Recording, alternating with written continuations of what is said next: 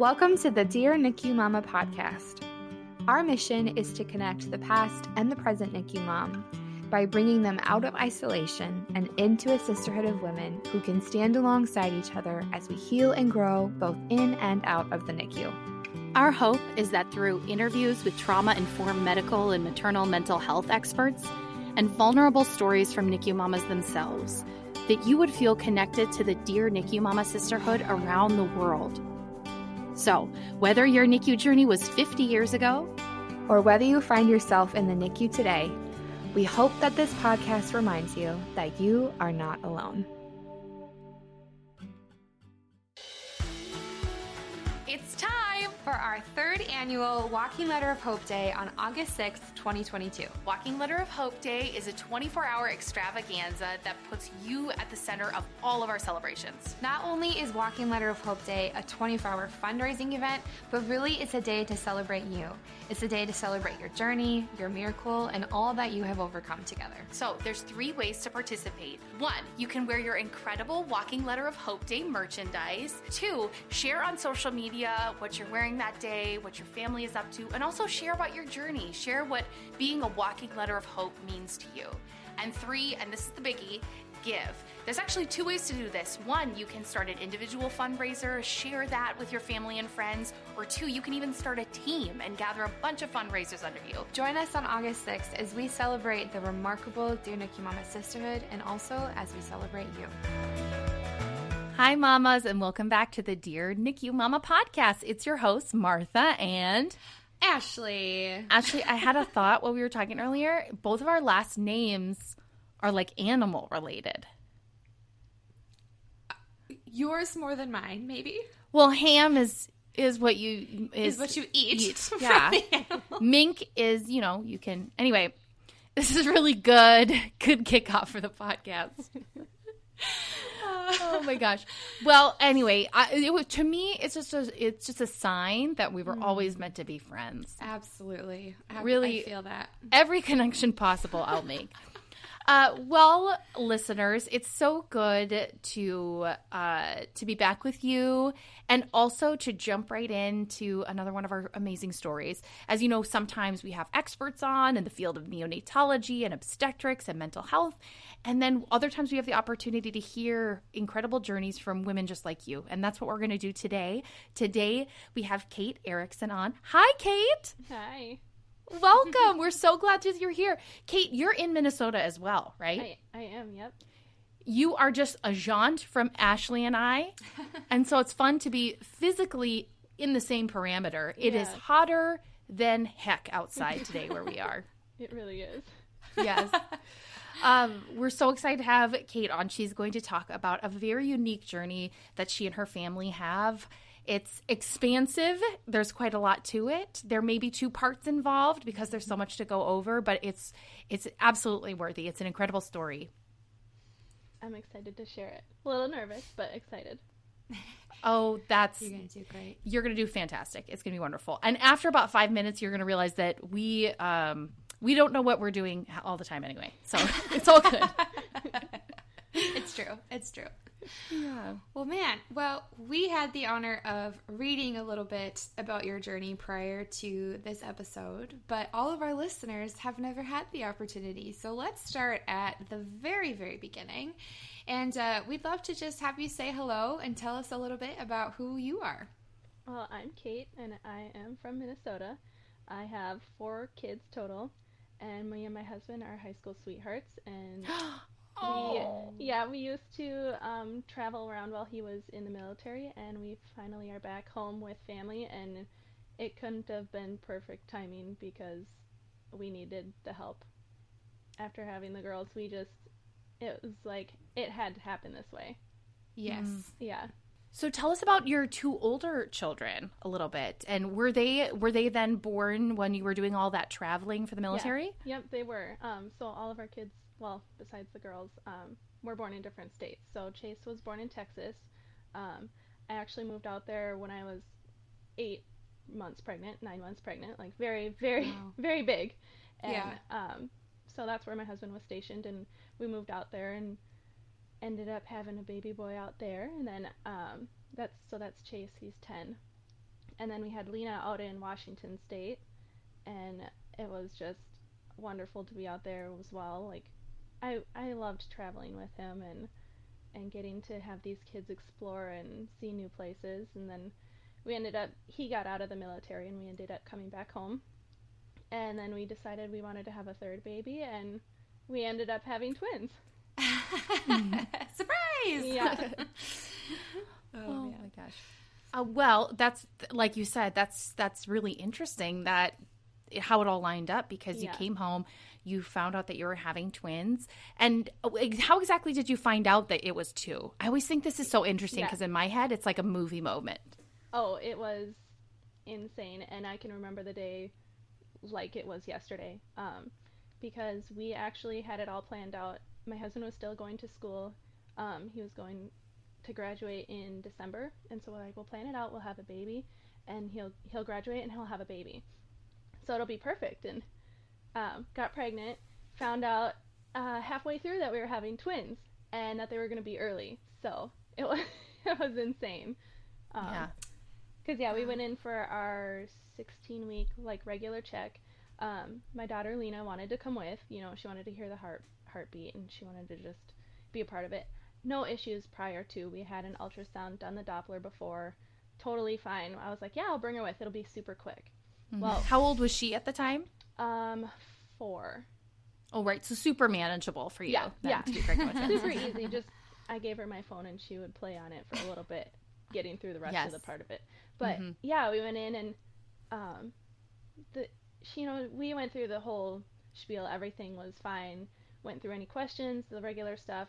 Got the Doppler on, and she found the baby right away, and then the heart rate dropped.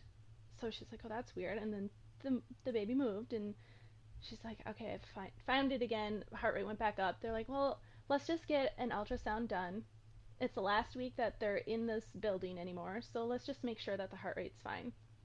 So I call my husband, because I'm like, well, what if something is wrong, and I don't want to be a mess in front of her. So he comes with our son too, and he was yeah, I know. It's like, parenting. It's a whole ordeal now. So we waited an hour,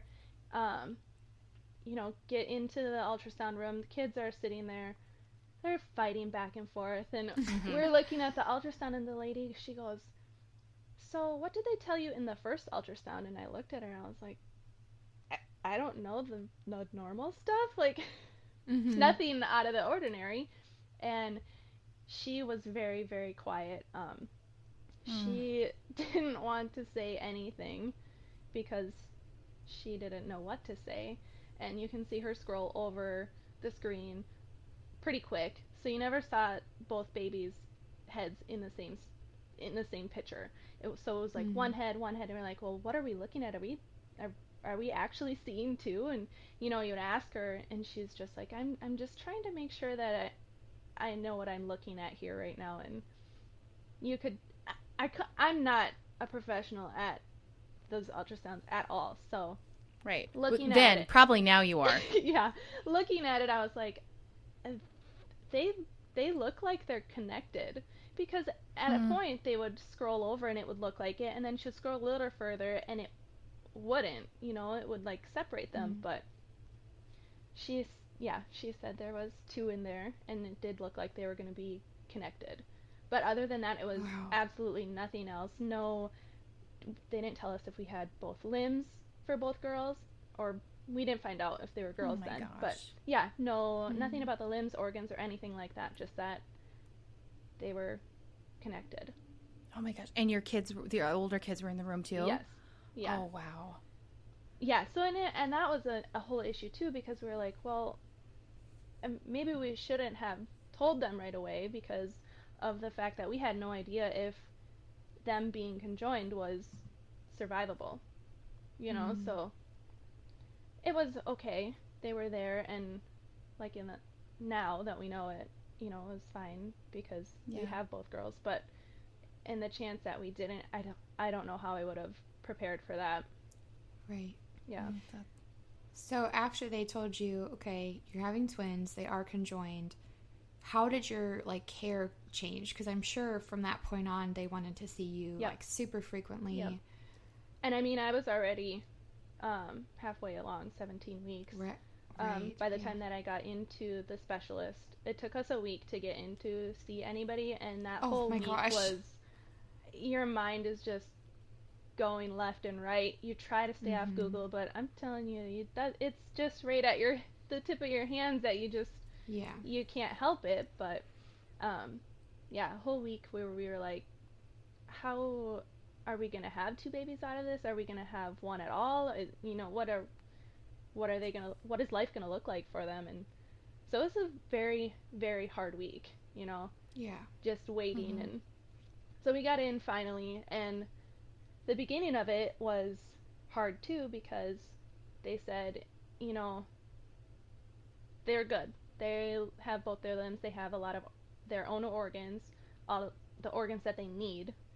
They were just connected by the liver, and it started out perfectly fine, and that they would just be 2 girls separated with just a scar. And then later on in the pregnancy, it was issue after issue would pop up as they got bigger and they saw more, you know. Here's something more that we can see that's causing an issue. So it was a whole whirlwind of emotions, because you start out, oh, they're going to be fine, it's going to be great, you have 2 girls or 2 babies, and then just your heart sank at every appointment.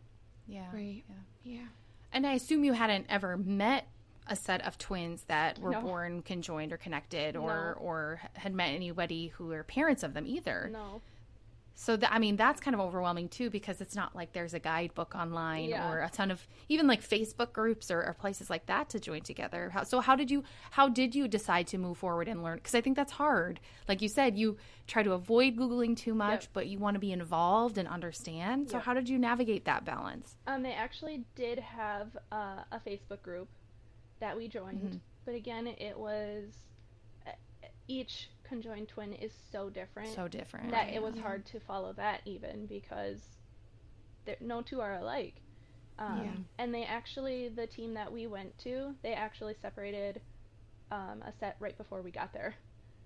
Oh, wow. Yeah, as crazy as that is, so I think just knowing that almost kind of put us at ease, because they just, again, not anything exactly like our girls, but they just separated some that were, you know, a lot of medical needs. So to be able to have them experienced and just gone through something that it was like, I can breathe a little bit easier.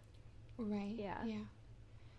So did they begin to kind of prepare you for like an early delivery, or, you know, did they begin to walk you through like, this is what to expect once they're born, or how did you begin to process that? Well, they didn't really have, like, the first, you know, you have to make it to viability first, and because of them being conjoined, and then finding out about, I think it was 25 weeks, that actually our baby B had, it started out with an arrhythmia, and then it went into a 2nd degree heart block, and then complete heart block. And that kind of set the tone of how we would keep moving forward. And it was like we set little goals. They had to make it to this size of like a 30-weeker, you know, because before that they wouldn't have anything possible for our 2nd girl, because she would be too small. So it was that kind of little stuff that we're like, okay, make it to this week, make it to this week, make it to this size. And size was hard because, you know, the way that they measured them was by their belly, and there wasn't a clear spot to stop the measurement, so it was kind of a guess. But yeah, it was difficult to kind of plan for anything, because we had to make sure we got to a certain size. Yeah. Right. So it was more about size than it was gestation or anything like that. Yeah. Okay. It was like they wanted to make sure they weren't too big but too small. It was a fine balance of how to make it to a certain point and what was the best point for them, because they had no idea what they would do when they were on the outside, because it's so different from being in the womb. Right. Yeah. Right. And I wonder what it was like then, too, to parent your older kids, because on one hand, you're also really high risk, too. Yeah. So there's all these other things that they're trying to do to make you like the perfect vessel, right? And to keep those two kiddos growing and everything. And then there's also the fear and the complexity of what you were going through that you and your husband were really grappling with as well. Yeah. How did you talk about it with your older kids? Well, the older two, I mean, being there and finding out the same time as us, Yeah. we kind of just kept things light and happy and hopeful for them, because they were super excited. You know, I'm at the Target checkout and they're like, my mom's having conjoined twins, and they were so proud of it. Like, we literally, the same day we found out about them, we went to swim lessons, and they're telling their swim coach. Oh my gosh. You know, they were super proud of them. So, Yeah. it was just trying to keep, the hope for them that, you know, we're going to be at the doctor's and they're going to have to do this work for them, but just kind of like keep it light so it wasn't too scary for them. And Right. I mean, I had my days where it was like I couldn't possibly make it through, but you know, I think that actually helped me get through pregnancy, is having the older two, because it was like you couldn't stop life.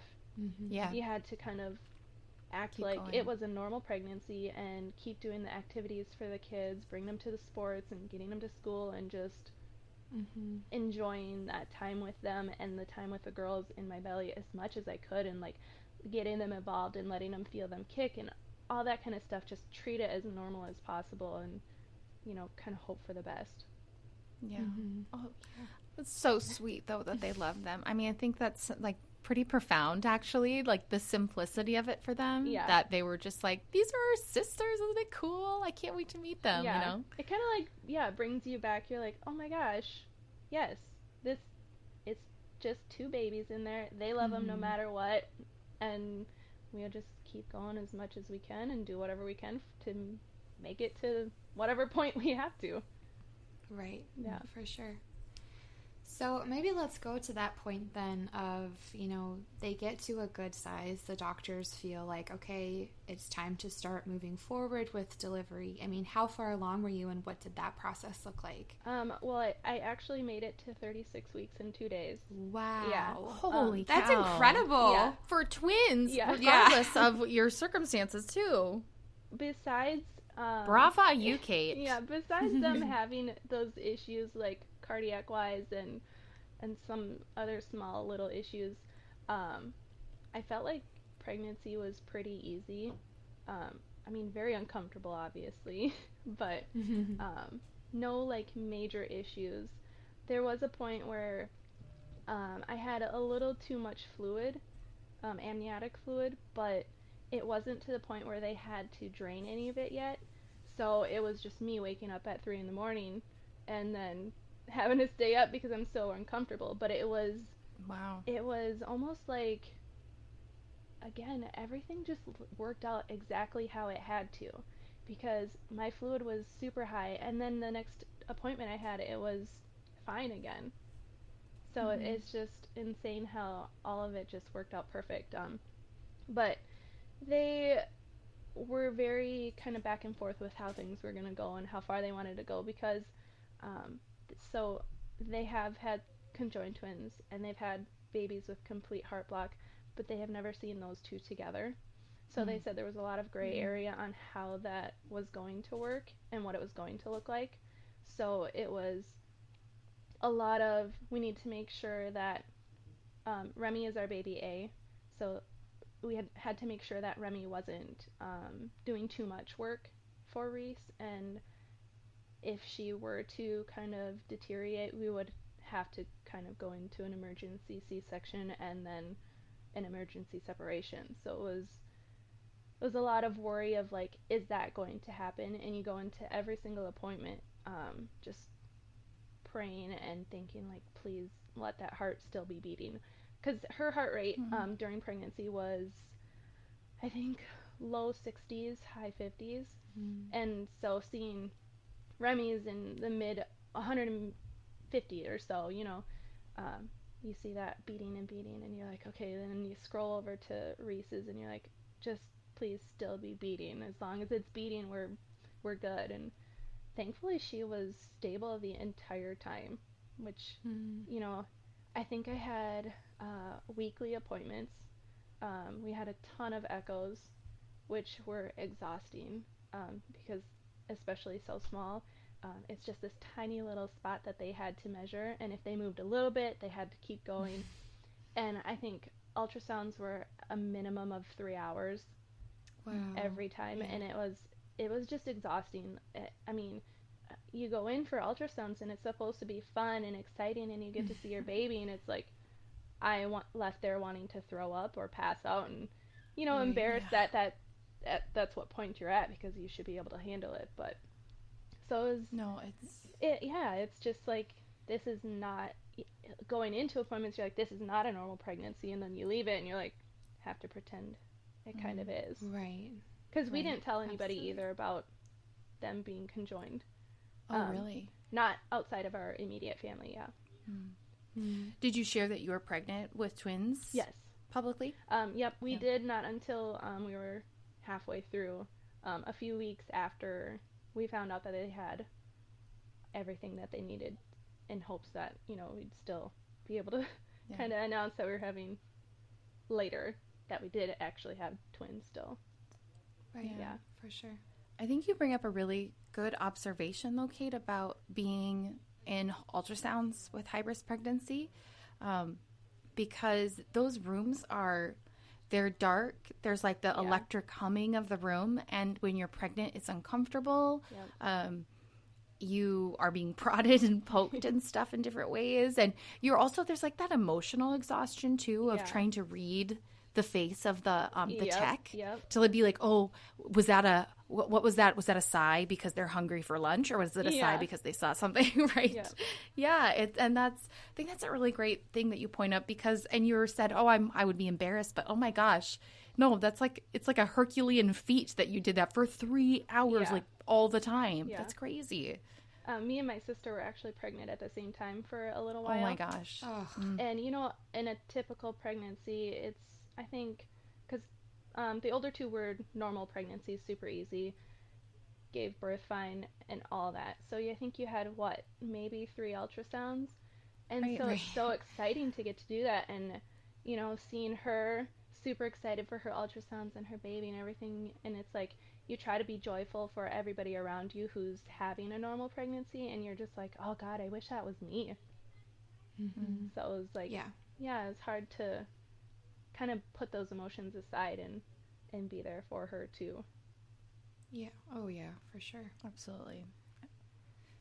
So, you know, I'm curious. Okay, actually, can I ask one question? Yeah. Because when I hear the word heart block, I think of like 10 different things. So can you explain like what that meant in your daughter's case? Yeah.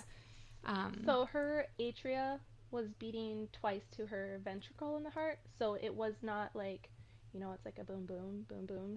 So it was just completely off. The top is not communicating to the bottom, so it's not pumping the blood correctly, and a whole medical mumbo jumbo of she needs to have the good cardiac output, and so, but yeah, it's just down to it's not communicating correctly from the top of her heart to the bottom of her heart to pump it correctly. Wow. Yeah.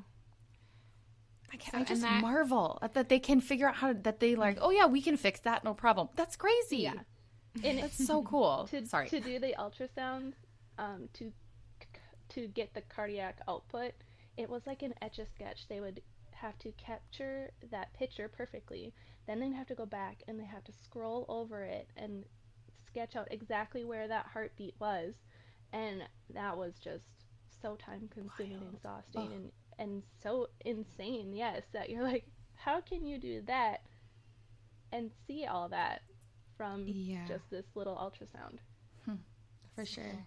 My son had some heart ultrasounds in the womb, and I remember like they weren't as fun as the other ones. Like, you didn't get any of the pictures. Like, you weren't looking at their face. They were like, this one's going to be kind of boring and extensive because it's just on the heart. And I was like, oh, darn. And so I would, like, sometimes ask her, like, can you just, like, quick scroll over his face so I can at least see that during the appointment? But, yeah, I can't even fathom 3 hours every week, girl. That's remarkable. You should be really proud of yourself for enduring that. And I That's don't pretty think amazing. the ultrasounds were even the worst. Thankfully, I only had to have one MRI, and that that was painful. They wanted me to lay on my back, and I was like, I don't think I can do that at all. And I honestly don't even remember how long it was. It had to have been at least a few hours because they said it was almost the longest MRI they've had. And towards the end of it, my legs were going numb, and I was like, I gotta get out of here. I gotta switch sides or something. And so you finally push the button. You know, you hold out as long as you can. And they're like, can you make it 5 more minutes? I'm like, I don't know if I can do that, but I will if that's what it takes to get this done. Wow. Yeah. Oh my gosh. That's so intense. Yeah, the things that they can can't do even. medically and just have all that information is just insane. Well, and something that, like, very few people in the world truly get to experience to that degree. Yeah. You know, Yeah. it's like we Yes. see it in the movies and we're like, oh, wow. But then to, like, experience it firsthand is such a different Yeah. experience. So wild. Yeah, you never think it would happen to you, and then there you are. There you are. Yeah. So, you know, the moments leading up to their delivery, how did they tell you, like, okay, it's time, we're ready? Like, what was, like, the decision, and how did you begin to prepare for that? Well, they gave us 2 dates, I think the week before, because they said, so what they, I think probably months beforehand, they had talked about how we're going to do this procedure, we're going to do it this way, because they knew the position of the babies in the womb, they knew where my placenta was, and they knew that they wanted to keep them connected to the placenta as long as they could. So they had an idea of exactly how they wanted to do it, and there was a couple times where we went into the ER, and they're like, okay, this is how we're going to do it again, and just reiterate that every time we go in, because it's like, it could happen in any minute. But because Right. I was doing fine and the girls were staying stable and we needed to get them as big as we could, you know, we waited, but then they didn't want them to get too big. So the MFM, he was actually going out of the country, so they gave us 2 dates, and they're like, we can either do it with him on this date, or we can wait and do it this date without him. And Oh, that's hard. yeah, we're like, no, he is. As if you don't already have enough decisions Yes. to try Nobody- and make. Yes, Right. we're right. like, nope. More variables. He is definitely has to be there. So it was basically no question it was happening on this date at this time, and we just kept with the appointments. We kept following them. We said, let's make it to this date if we can, and it worked out nice that we were able to plan it, because then we had somebody able to take the other kids and the time to just breathe and be there. Wow. Yeah. Oh man! And so, how were you two emotionally preparing for it? Because I got to say, I've watched the videos that were available online, and holy cow! One, there was like 8,000 people Yeah. in that room, so I'm sure it was planned to the nth degree. Yes. And 2, it was so cool. I mean, it's just wild to see it happening. It's like kind of the thing that gives you goosebumps when you see it. Yeah. So they did actually, for both the birth and their separation, they had a bunch of simulations that they, worked out exactly how they're going to set the room and deal with getting the girls out and everything like that. But for me, I'm like super visual, so I've never had a C-section done. I've never been in that operating room. Like, medically, I have avoided doctors. So to finally be there on that day, I kind of just was like thrown into everything, because I didn't even picture it at all, because I didn't know how to. And it was very like surreal, like you're just floating through it in a dream, like, is this really happening? Yeah, I mean, Right. we walked into the room, or I walked into the room by myself before Rob even did, and it's this tiny little bed, all these big lights and equipment, and a ton of doctors that you're not familiar with, and you're like, this is just so weird. How is this real life? So it was, I could never have planned for it.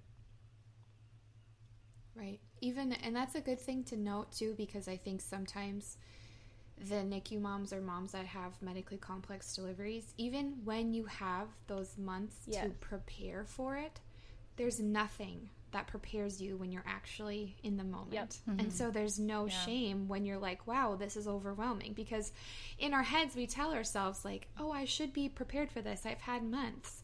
But when you're in that moment, it's like there's nothing. No. There's no amount of time that could prepare you, and that's okay. You know, it's okay to acknowledge your humanity and be like, this is overwhelming. Yeah. This is not how it was supposed to be. Okay, you know. Especially because they can tell you, like, this is how it's going to go. You know that's never going to happen. You know there's always going to be something that's going to pop up that it's going to throw the whole plan off. So it's hard to just... You kind of have to go with the flow of things and take and have a lot of trust in those providers. Who I'm sure you got to know over a long period of time too. I have a question too, Kate, because in these types of situations, I'm sure you got approached a lot of like, ooh, can we like put you in a medical journal? Like, this is a really so, you know, how did you protect your heart from like, okay, these are still my babies. I'm still a mom. Yeah. Like, yes, I understand the valuable research, but like, how did it feel to potentially be approached like that and kind of be seen as like this, maybe like science experiment kind of, you know what I mean? Like, did you ever feel that way? Not really. I think that type of relationship we ended up having with our doctors, they made us feel very, very comfortable. So that's so good. It helped that, you know, whenever they did kind of present stuff like that to us, it was like not in that way that we felt like a medical experiment. And we did during pregnancy, they said, you know, can we take this to be able to, because this has never happened before, and to be able to help other people. And that's kind of been the whole thing about this journey with the girls, because I had no knowledge of anything, and to be able to have some type of information out there to be able to help me kind of breathe a little bit and be able to enjoy that pregnancy a little more would be really nice. So to be able to help other people and give that information to others would be really, really, I think, joyful for us to feel. You know, other people's, they're going through so much. It's like, if we could give you that little bit of hope that this could come out from a very difficult pregnancy, that's what we want to give to other people. That's a really beautiful way to look at it. Yeah. I'm crying because I'm thinking about, like you said, that Remy and Reese's lives, because of all the stuff, there's people across the world in decades that will benefit and will have, maybe survive because of it. Yeah. That is incredible. I think just the hope too. I'm really crying. So sorry, hold on. Sorry, Kate, you go. No, we when the first sit down with the MFM, we had a whole day of meeting with everybody, and that first appointment, they're like, if this is too much for you, you have the option to terminate a pregnancy, and I feel like that just, I had no idea how this was going to turn out, but I want others to know that just because they see one thing doesn't have to make it just go one way. There's so much that they didn't see during pregnancy or didn't know, or that changed after birth, that there's so much that could come from it, whether there's so much wrong with it that there still could be good.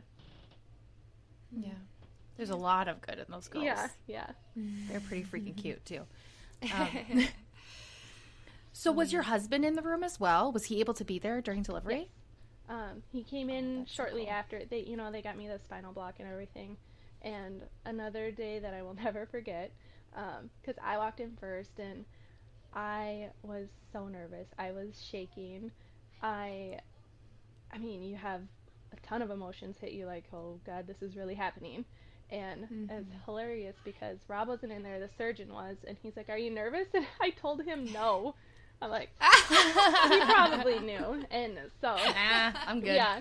But it was also, third pregnancy, third birth, that I was kind of like, I'm all out there. And, you know, ultrasounds and everything, everybody's seen everything. So I went in there fine. And Rob comes in after, and, you know, he's like, holy crap, it's insane. And they had the drapes up and everything like that. Ton of doctors. I have 2 anesthesiologists staring at me, just making sure that my face is fine, making sure I'm okay. And I honestly couldn't tell you how many doctors were in the room because there was too many to count. And we had one specifically, he's standing over here, he's talking to me and Rob, he's like, is it okay if I take pictures of this while giving birth? I was like, sure, whatever. And to this day, it's one of my favorite ones that because it's the surgeon. He basically is like their dad at this point because he's followed them for so long and put so much effort into them, and you get to see him take them out and holding them, and it's just the best picture I've ever seen. And to have Rob in there was good because thankfully everything before COVID, so he was in there. But it was also perfect because they had told me beforehand that they were going to put me to sleep, and we didn't find out if they were boys or girls, and so we were like, oh, you didn't? No, we didn't. Oh, I'm honestly really impressed that didn't slip with the amount of ultrasounds you had. Wow. We were like, I mean, a majority of them were the hearts, but every time we were like, nope, we are not finding out what they are. And then towards the end, when they told us that they wanted to put me to sleep, and we had a trip to the ER, and they did an ultrasound, I was like, wait, hold on. If they put me to sleep and Rob's in there, he's going to find out what they are before me. And so we had him put, the genders in an envelope in case it got to that point. Oh, cute. You guys really thought about that. And thankfully it didn't. You know, they took the girls out and then they said, okay, we're going to put you to sleep now. And I told them I didn't want to do that because I didn't want to prolong recovery at all. So I was like, if I can stay awake, maybe that'll help. And just to be able to get to hear them cry when they came out. And I didn't get to see them at all, but to be able to hear that was just, I needed that. Yeah, absolutely. If you are a longtime listener of the Dear NICU Mama podcast, or you have found yourself enjoying this episode, we would greatly appreciate a review on iTunes. Reviews on Apple and other platforms help other mamas and friends just like you find our podcast, help boost us so that we are more available and accessible to others, and they let us know that you're loving what you're hearing too. So we love to hear the stories that you're connecting with. We love to hear how the episodes resonate with you, and having that review is a great way for us to get a really tangible feel of how this podcast resonates with your heart. That's so cool. Oh my gosh. It's hard to even know, like, what question to ask next, because I'm sure it was such a whirlwind. The girls are born. The doctor, who's, like you said, is basically like a second dad because he's been a part of it for this whole journey. They're here, out of the womb. Like, what was kind of the next big step, or what was, like, the next big moment after they were delivered? They had no idea how they were going to be once they were born. They weren't sure, like, how Reese would tolerate anything outside of the womb. And they had the room completely stacked full with IVs, meds, like, machines, everything that they needed. And they both came out screaming and fighting and way better than that they ever expected. So it was a nice, quiet first week or so with them. So it was great to have that, and, like, instead of the opposite direction. And they actually wheeled me down into their room. I think it was the adrenaline before birth that I was like, you know, I stayed up to eat before I couldn't anymore. And then I got up super early. We live an hour away from the hospital, and so I got up super early to shower, you know, get prepped for the OR and get down there in time. And I wasn't tired. I was like, oh my gosh, I just going. And during birth, or during the delivery of him, I was like, oh my gosh, this is really happening, and this is the craziest thing I've ever felt in my entire life. And they get him out, and they take him away, and then I'm like, okay, just throw it all back in there, and we'll be done. You know, because I think it took a good... Okay, wrap it up. I think it took a good couple hours after to close me up and everything, because I ended up having a classical C-section, and they pulled my whole uterus out because my placenta was on the front, so they had to go around to the back, cut it there, so that they could keep him connected to the placenta and get him out. So it was the weirdest thing ever. It's so frustrating too, because you're just like, get me out of here. And I was just beat after. You know, they're talking to me. The surgeon and the MFM were both talking to me. They're like, this is what you need to do now, and this and that. And I have no idea what they said, but I responded like I did. And I was like, just let me go. And the spinal block gives you a lot of confidence that you don't normally have. I'll say that. But they wheeled me to their room so I could meet them before I went to my room, which was, I don't know how I would have done it without that, because, you know, you have to come off of that spinal block. You have to be able to walk and go to the bathroom before you can leave the room. And I think that was another day or two. So to be able to get wheeled into their room and see them, and they were fine. They were stable. So it was good to have that. Can I ask like a specific question of, I know you said early on in the ultrasounds they were connected by the liver. So like, how were they connected, and what was it like for you to see that, you know, not on an ultrasound picture anymore, but like in front of you? I honestly think just them being there and being alive, it was like, that was normal to me. It was, these are my babies, and whether they're connected or separate, they're perfect just as they are. And it was, I think I couldn't feel anything else other than that love of just finally meeting them, and pure love. Because they were connected from the chest down to their belly button. They shared the amniotic sac and the placenta and one umbilical cord. So they and I think every time we talk about this, it's like, there was a point halfway through while we were at an ultrasound, the heart doctor comes in and said, if we saw this degree of heart block on a baby by itself, she would not have survived. So the fact that they were conjoined and there was one umbilical cord, it's like, it had to go that way in order for her to make it. Otherwise, maybe we wouldn't have ever known about her, you know? Wow. So it was just... So her sister, like, saved her life. And that's, like, how it goes her entire life. The way that things went, it's just, like, it had to be that way in order for her to get as healthy and as strong as she needed to be to now. That is... Yeah. I mean, that alone is, like, so emotional. This is going to be some really beautiful wedding speeches down the line. No kidding. I'm like, they're going to have the most beautiful profound and special bond their entire life. Like, that is from the moment they were conceived. I can't even hit. That's, wow. It's just weird to think about how it all worked out exactly how it needed to. It just, it was perfect. Oh, wow. That's incredible. Wow.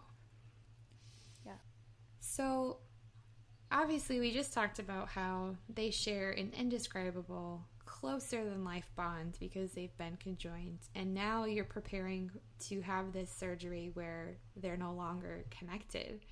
So, you know, what was their NICU stay like leading up to that? And what was it like, you know, the moments before they kind of told you, like, okay, it's time, we're ready for that? You know, what was that journey like? The whole time before, it was so back and forth of, this needs to happen first or this needs to happen next, and what kind of is the main priority. And because, you know, you have Remy, who is healthy, she is wanting to grow, she's wanting to move, and they're like, well, we need to make sure that Reese is okay without her. So how do we get to that point of her heart being stable enough to be able to separate on her own? Because Remy was doing a lot of, she was making the urine for both of them, whereas Reese was not making as much. So they weren't sure that her kidneys were going to turn on when she was on her own. And then, like their blood pressure. One was always high and one was always low, so it kind of evened out. And it made her cardiac output at a decent spot that they were like, okay, she's fine, she's stable. And then just going back and forth between the plans, there was always something that happened. They had to get a tissue expander put in. They did that, I think, 12, 13 days after they were born, so that they could get enough skin to close both. And then that split open, that incision split open, so they had to take it out. Then they had to get a custom one. That took longer. You know, it was always these little moving pieces that just tore you apart. It just tore you down every single day, because you go in there and the plan changes every single day. So you have no idea what is going to happen and when. And so we made it to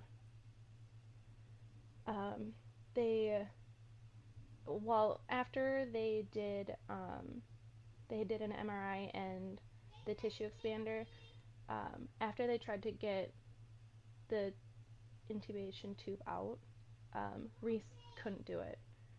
They took it out for a day, then they had to put it back in, they took it out again, attempted some other things, and then she couldn't.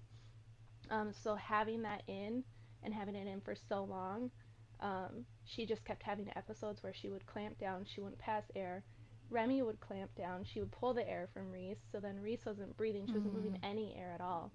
So it was the fact of trying to get them to kind of cooperate in that area together, and I think she just had so many points of that happening that they ended up doing a bronch, and it showed that her airways were very damaged. And they said if she had so much damage that if they didn't work on it within the next weeks or month, that she could have everlasting damage. And so they had to fight with this. Yes, they're stable together, but if she does not get, and they couldn't do anything for her while they were still conjoined. So they said, you know, we have to get her separated. We have to be able to get all of these things done in order to get her to a point where she can get that tube out, so that doesn't like cause some major damage for her. So, and you mentioned this to us earlier, but we should make the listeners aware that this was during the onset of early COVID in America.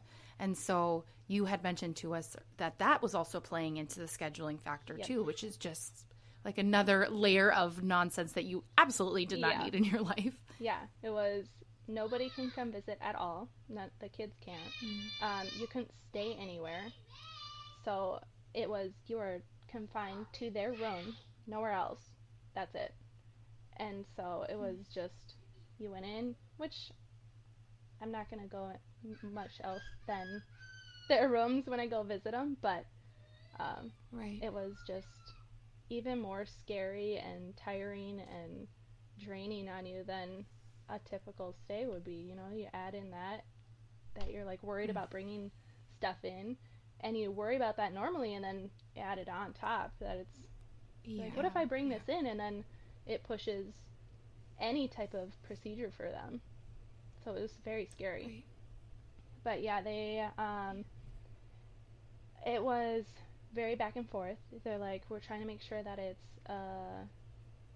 you know, I think all of the electoral procedures were not doing them. It had to be life or death type of thing. And so they had to make sure, you know, put that into people's ears, say, no, this is necessary. They had to work on the simulations for that as well. They had a team for Reese, a team for Remy, and then they had to make sure they had the OR space for it. And I think it was 6 days beforehand, they said, okay, we got the approval for the separation. We have all these stipulations of how it's going to happen. If you want to see the girls, you have to stay in the hospital from this day to surgery. Otherwise, you can't come visit them until the day of.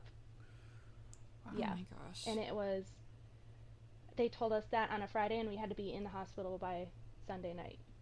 So we had to scramble to get our kids taken care of for that entire week and make sure we had everything at the hospital because we couldn't go home until after.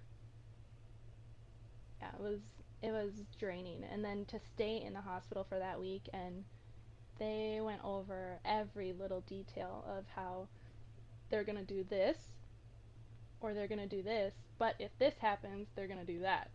So it was like, if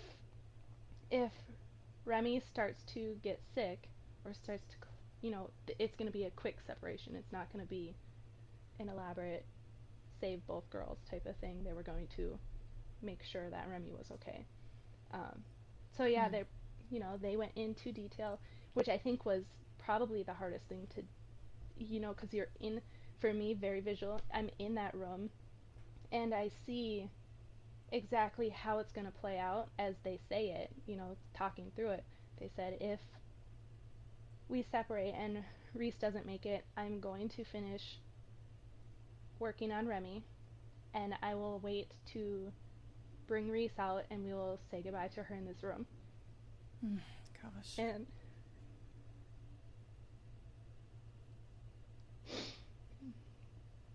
I think it was so hard because it's like you just picture it because you're right there. Yeah. And you're like, you've spent this time with her already. You've seen her personality come out, and you're like, it can't go that way. And that's how, they have to tell you that because it is a possibility, but it was so hard to have them actually say it and like picture it happening, and you're just, you're drained already because you're not sleeping. You're sleeping on a hospital couch bed. So just have them have to say that, you wish they didn't have to tell you the worst outcome, but to be prepared for it if it did happen, it was needed. Yeah. Kate, I think that, the other thing is that it was talked about. You've got these two beautiful girls and the way that their lives are intertwined like this, and then have it not only said aloud, but it's like documented, right? Like, this is plan A, plan B, and plan C. And you're like, well, I don't like the plan B and plan C. Those are stupid plans. But, throw them out the window. Yeah. Right. It's so hard to balance that life between I'm their medical coordinator right now, and the other side of you is the mom, which feels everything so deeply. And then you just picture, that would be so hard. How am I going to tell Remy that when she's older that she used to have a twin, and to go home and tell the other kids who haven't even gotten the chance to see them in a month that, that's what happened. And so it was hard to prepare for it.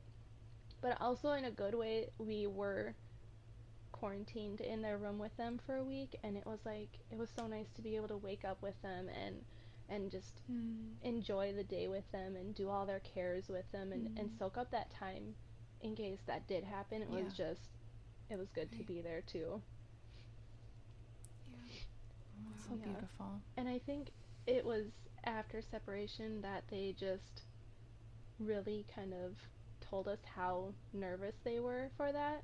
I know that they have to prepare you for all the outcomes, but after, it was like they all said, we were so worried she was not going to make it. We did not think that this was possible, and to have them both here it's just proof that anything can happen.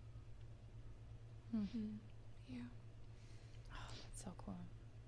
So they have the surgery. The surgery is successful. What was it like the first moment that you saw them separated? It was insane again. So when we sent them off to the operating room, they were actually holding hands. Like, they had their hands placed over each other. It was just the sweetest thing. And we sat and waited. It was, I think, a 7-ish hour surgery. We're pacing back and forth, and they said they always call with updates, and so they called, I think, around 3 or 4, and they're like, okay, we're closing them both now, and they're going to be coming out. And so you just wait, and there's this big door. You're just sitting there waiting, and it opens a few times, and it's not the girls. You're like, oh my gosh, come on already. And it was just like every other aspect of their life. We're like, is this even real? How is this happening? Because they wheeled out, we had one bundle of baby that is now 2, and it was like they were reborn. It was like, we have 2 beautiful new babies already, and just insane that they're so different but the same. It just nobody could stop smiling because they both came out so good. That is so amazing. Wow, I can't even fathom like what that felt like for you. And I think they wheeled out Remy first, and so they have 2 different teams. And when they came out with Remy, it was everybody who worked with her around her bed. So it wasn't just this tiny little baby on a big bed. It was the entire team coming and presenting her out to us again, and it was so cool. Yeah, just amazing. To see them both on their own was it's so weird. And then they actually, so when they brought them out, we shared a room with them the entire time, and they brought them out, and they actually ended up in separate rooms. So we're like, we saw Remy, and then we gotta go see Reese, and then we're walking back and forth. We're like, how do we do this? We gotta keep going with them. Right. So it was just weird. Do you feel like they initially experienced like any feelings of like, where's my sister? Yeah, like, could you tell from like that early on, or do you feel like that came later? I would say later, just because they were so sedated for a while after. Sure, yeah. And it was very hard to tell with them being so sleepy. You're like, yeah, but they were just. It was weird. It was just such a different experience to be in 2 rooms, and then sometimes down the hall, and you're like, oh my gosh, there's 2 babies. We have twins. Like, you don't feel like twins before because you're always holding one baby. And now you could hold them separately. Wow. It was just crazy. So cool. And I know we're going to really get into this in part 2, but when did you get to hold them together again? Like when, like in the separate but together. Like when was that first moment? Oh gosh, probably not until recently, because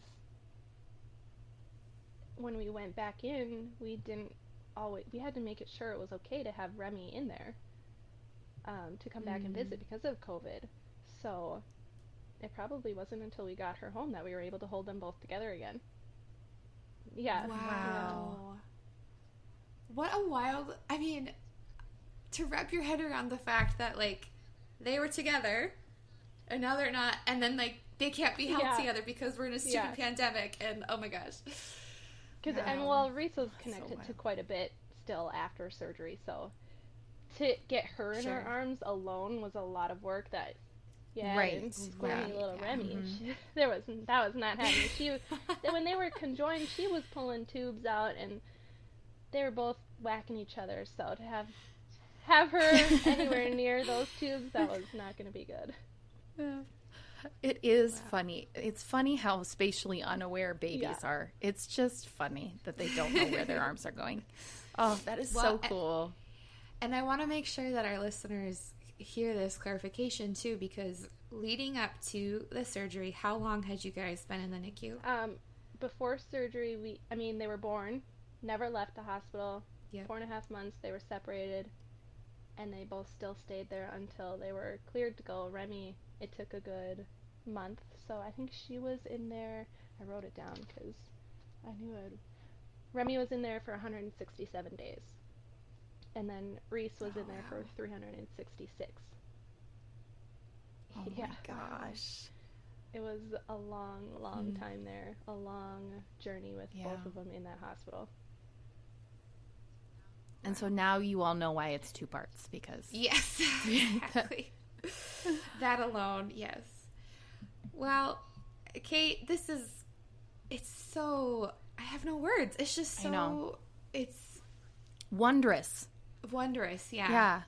there are so many parts to your story that just feel like these little miracles intertwined of just like, you know, not only their start to life of like being conjoined, but also their dependence on each other at certain points in their life, and just how, you know, it's so beautiful and it's so remarkable. And I'm really excited for part 2 because I know that there's so much more to come of life after NICU, life after hospital, and when you really began to start your life, you know, as a family. And I've just been thinking about you, and I'm sure we'll get to this in part 2, but, you know, for essentially 2 years, you were in this like back and forth, unknown, like mental space of like, it could be this, it could not be this, it could, you know, and that's a lot to carry. And I'm really looking forward to hearing about how you began to really like heal and process. And,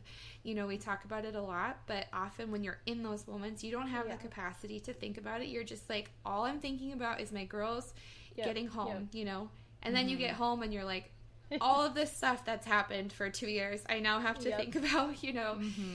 And so we are so proud of you, and I hope that you just marvel at how you walked through all of this leading up to this point. And it's a joy to hear your story, and I'm really excited for part 2. So cool. It'll be very interesting to show you how they are now, and they're amazing. So I'm glad.